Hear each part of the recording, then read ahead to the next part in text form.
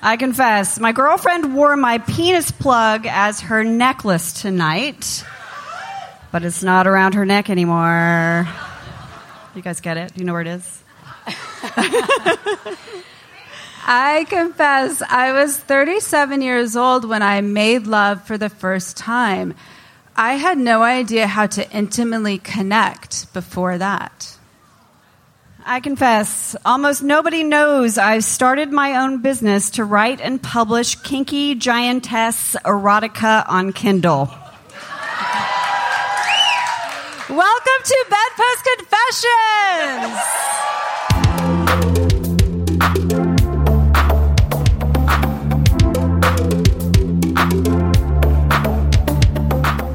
Sex. Almost everybody does it, and almost nobody talks about it, except at Bedpost Confessions, a storytelling show based in Austin, Texas. Whether the stories are funny, informative, political, or completely personal, the anonymous confessions from the audience are the stars of every show. Welcome to the Bedpost Confessions podcast. I'm Bedpost producer Sadie Smythe. Ebony Stewart is a Bedpost Confessions regular. She is the Woman of the World Poetry Slam champion, and Ebony is educated, hood, and queer. Ebony Stewart is the story of the black girl winning. This week, Ebony Stewart will regale us with a story about tattoos, her intention of the tattoo art, and other people's interpretation in scarlet letters. All Bedpost storytelling productions are made accessible to deaf audience members by the fantastic interpreters from Soul Illumination. Though the interpreters are there to serve the deaf, they enthrall the entire crowd with their beautiful expressions of American Sign Language. If you hear a roar of laughter and don't understand why, the interpreter may have stolen the show for a minute. On with the show.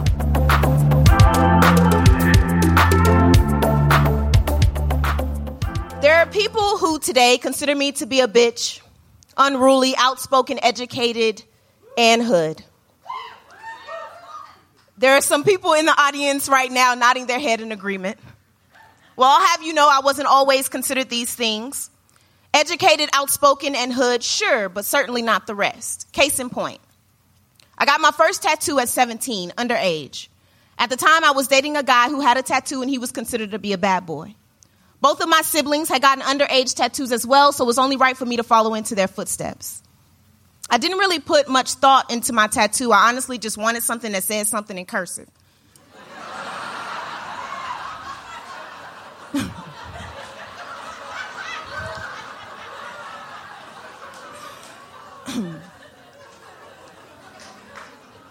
So I chose Baby Girl, an endearing nickname given to me by my brother from as far back as I can remember. With him being the oldest and me being the youngest girl, the idea was practically genius. Following this epiphany, I asked my boyfriend to take me to his tattoo guy the following weekend. We arrived at what resembled a trap house in I don't know which ward, Houston, Texas.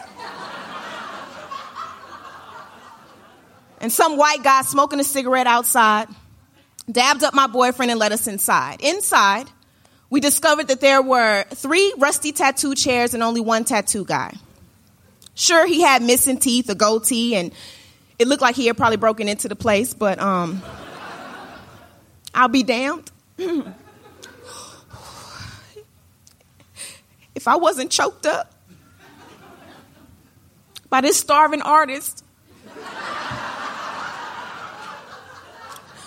making a way for himself as an entrepreneur.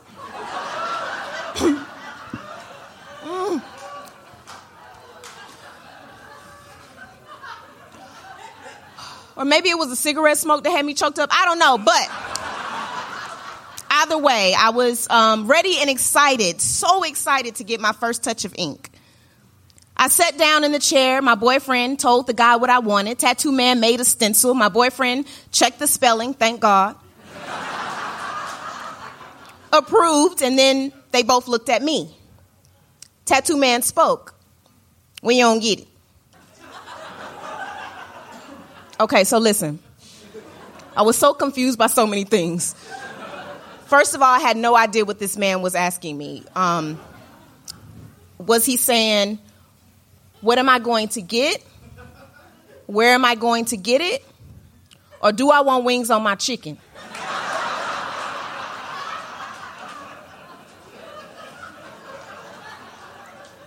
I come from a family that's Southern as fuck, and one word can have multiple meanings. Like bitch. Tattoo man looked at me a bit longer and repeated himself.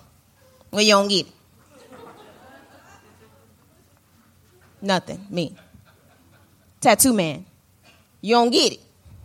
You don't get it. You don't get it. Where you don't get it? I looked at my boyfriend, he looking at me. I looked back at Tattoo man, closed my eyes, and worked through every language, draw, slang I had ever heard. I repeated Tattoo man's phrase to myself. And then I opened my eyes and said, oh, I think you're asking me where am I going to get it? Tattoo man tilted his head to the side, raised his eyebrows as if to say, bitch, that's what I've been asking. I was so excited about lying to my mom about where I was going that I hadn't even thought about where I was going to put the tattoo so my mom wouldn't find out about me lying about where I was going. I shrugged. Tattoo man put his cigarette stub in the ashtray, pulled out another one, got up and went outside. And then it came to me. Tattoo man hadn't washed his hands. I hadn't seen where the needle had come from. And do I need to be high to endure any of this? My boyfriend said I should think of a place where I wanted to hide it from my mom and to pick a place where I had a lot of fat so it wouldn't hurt so bad. I thought my upper thigh would be safe, but Tattoo man has got to wash his hands. He came back in and I made my request without flinching.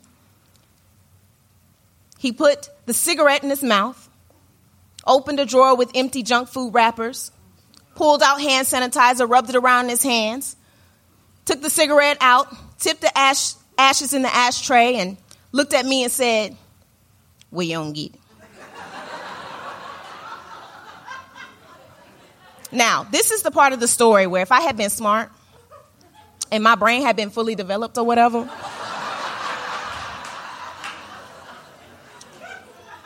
I would have got up and demanded to be taken home right away. But my stupid ass said, upper right thigh. And that's where I gonna get it.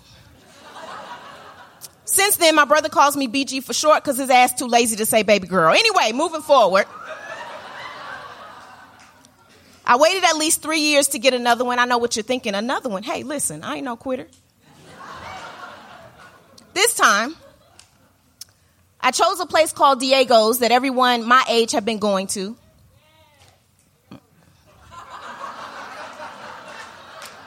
They tattoo folks underage too, but they also had an actual building and a wall of tattoo options in case you got there and you didn't know what you wanted.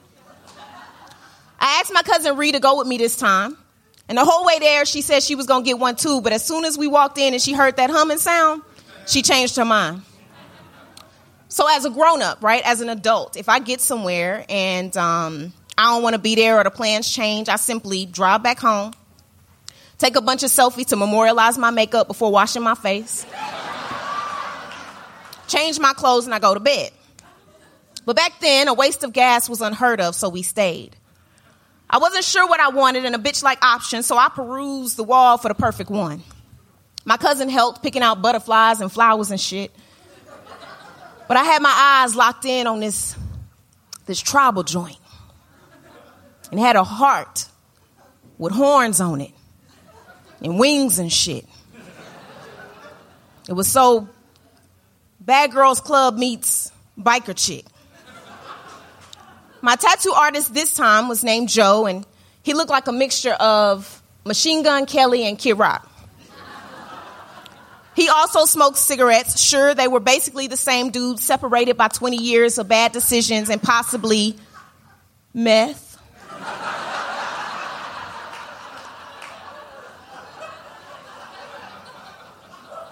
But at least he properly washed his hands and was well-spoken. This time, when I was asked where I was going to get it, I knew exactly what he was saying and exactly where I was going to get it. My mom still felt pretty strongly about tattoos, and to this day still get on the phone with her friends and say, Lord, I don't know why my kids want to mark up their bodies. So I wanted to try a new place where she hopefully wouldn't see it. I looked at Tattoo Joe and said, lower back, please. Joe paused, licked his lips, looked at the tattoo, looked back at me, licked his lips again and said, well, all right.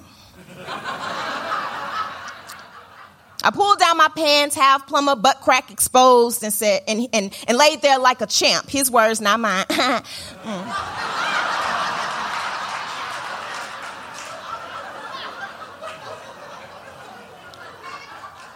Once Joe was done, he said, have fun with this one. He winked, and I looked at my cousin Ree, and we both gave each other that white man a creepy face and left.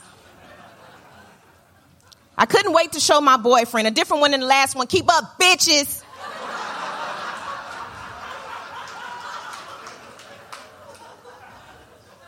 I waited about a week or two, drove to Brenham, Texas, where my boyfriend was mostly flunking out of Blaine College. I laid flat on my stomach in my low-rise coochie cutter shorts and cut off midriff powder puff tee that said girls do it better on the back. He walked in and noticed my new tat immediately. His name is Jason, but for the rest of the story, we're going to call him this dummy. Okay.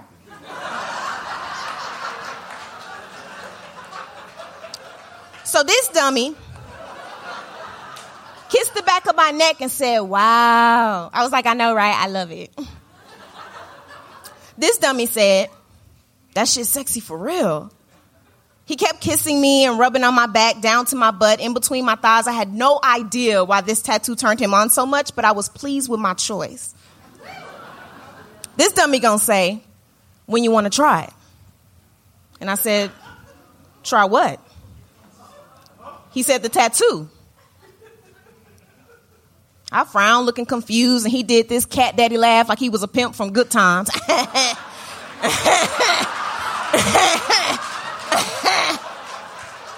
You know, whatever, baby, I'm down. Trying to remain seductive and completely in the know, I replied with a sexy grin and said, you're going to have to show me then. My boyfriend pulled down my shorts, arches my back, mounts me, and is now trying to stuff his dick inside me. Which hole? I don't know. Why, bitch? I don't know. Okay? It was traumatizing. I needed answers. Tell me, explain, tell us.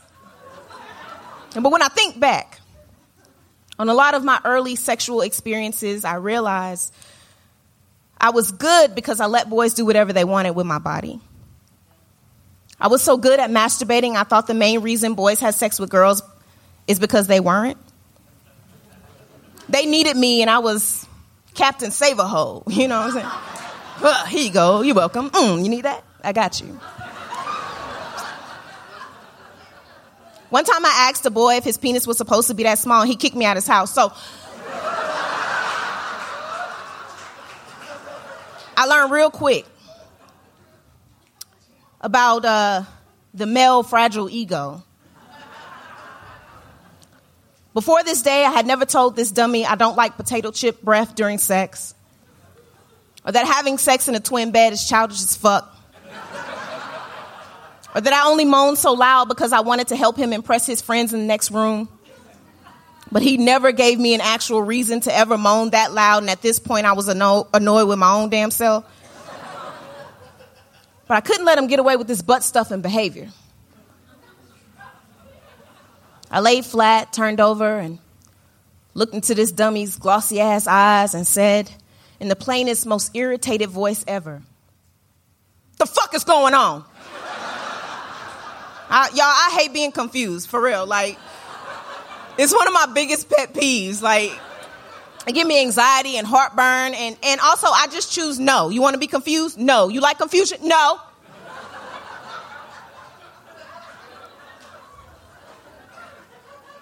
This dummy gonna tell me, what's the point of you getting a tramp stamp if you don't want me to use it? Now I was confused and concerned. Like, what is a tramp stamp?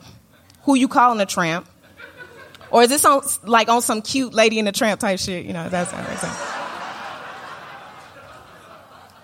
And why are you trying to stuff your penis in my butt because of a tattoo? My boyfriend proceeds to tell me what a tramp stamp is. A lower back tattoo on promiscuous women who want guys to nut on them when they pull out. And to this day, I still don't understand the correlation. Are you supposed to make a mural with it?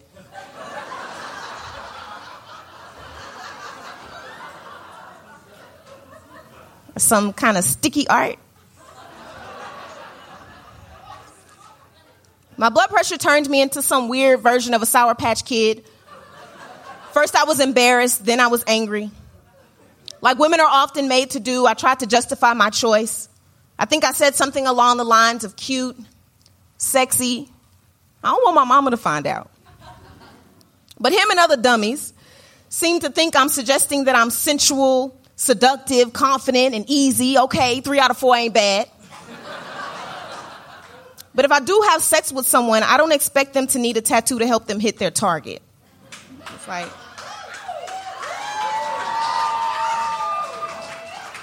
it's weird. It also doesn't give anyone the right to assume they know anything about my sexual desires or communication. Newsflash, a bitch ain't shy or insecure. I'm unfuckwittable. And if you see my lower back tattoo, it doesn't mean I want to fuck you. I'm a god, bitch. You lucky if I even look at you. Every day, somebody has an opinion about everything, especially women in our bodies. Our hair, the way we dress, if we wear makeup, how we have kids, if we have kids, colorism, our body shape, the way we smell, butch versus femme. Are we having sex? How much sex? Do we enjoy sex? Scarlet letters on our lower backs. When we're not being shamed, we're being exploited. When we're not being exploited, we're being controlled. And we don't comply, we're a bitch. Well, consider me 100% that bitch. Unruly, outspoken, educated, hood, and queer. Tramp stamp and all. Thank you.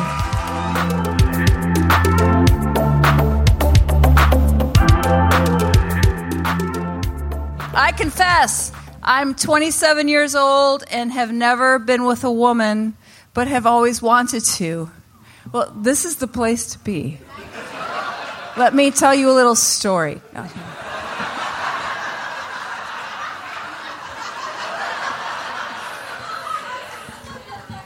I confess, I haven't had sex in 7 months, and I'm about to lose my mind. Oh, maybe, do you want to have sex with a woman? Are you a woman? Do you want to have sex with a woman? You guys need to... Yeah.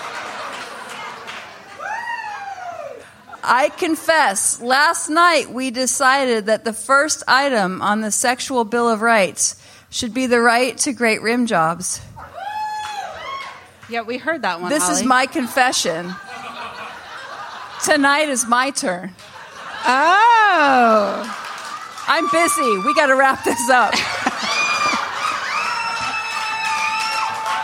Okay. Oh, you got that one. Watch out. Okay. This Bill of Rights, y'all. It's feisty. It's a thing. Okay, I confess, I lost my dildo. It's the first one I've had in 20 years. My girlfriend and I last saw it in the spare bathroom, and I believe it is now in the custody of my 8-year-old son. Who no doubt is bragging about his giant ... Please send help. He's like playing with it. I confess, I've had sex with fewer people than I can count on one hand. I have had sex with that one hand as many times as there are people in this city. There's like 1 billion now, right? Hand is busy.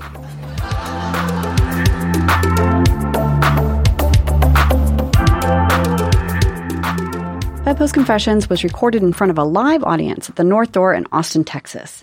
To support the show, consider purchasing an I Confess t-shirt, tote, or journal. All available at bedpostconfessions.com. Follow at Bedpost Confessions on Instagram and Facebook for more audience confessions. Bedpost Confessions is produced by myself, Sadie Smythe, and Miranda Wiley. Our podcast production team is Mariah Gossett, Mike Garcia, and Permanent Record Studios. Another way to support the show is to leave us reviews on Apple Podcasts, like this one from Dyke Lawyer. Quote, I've been listening for years, and I hope someday I can come to Austin for a live show.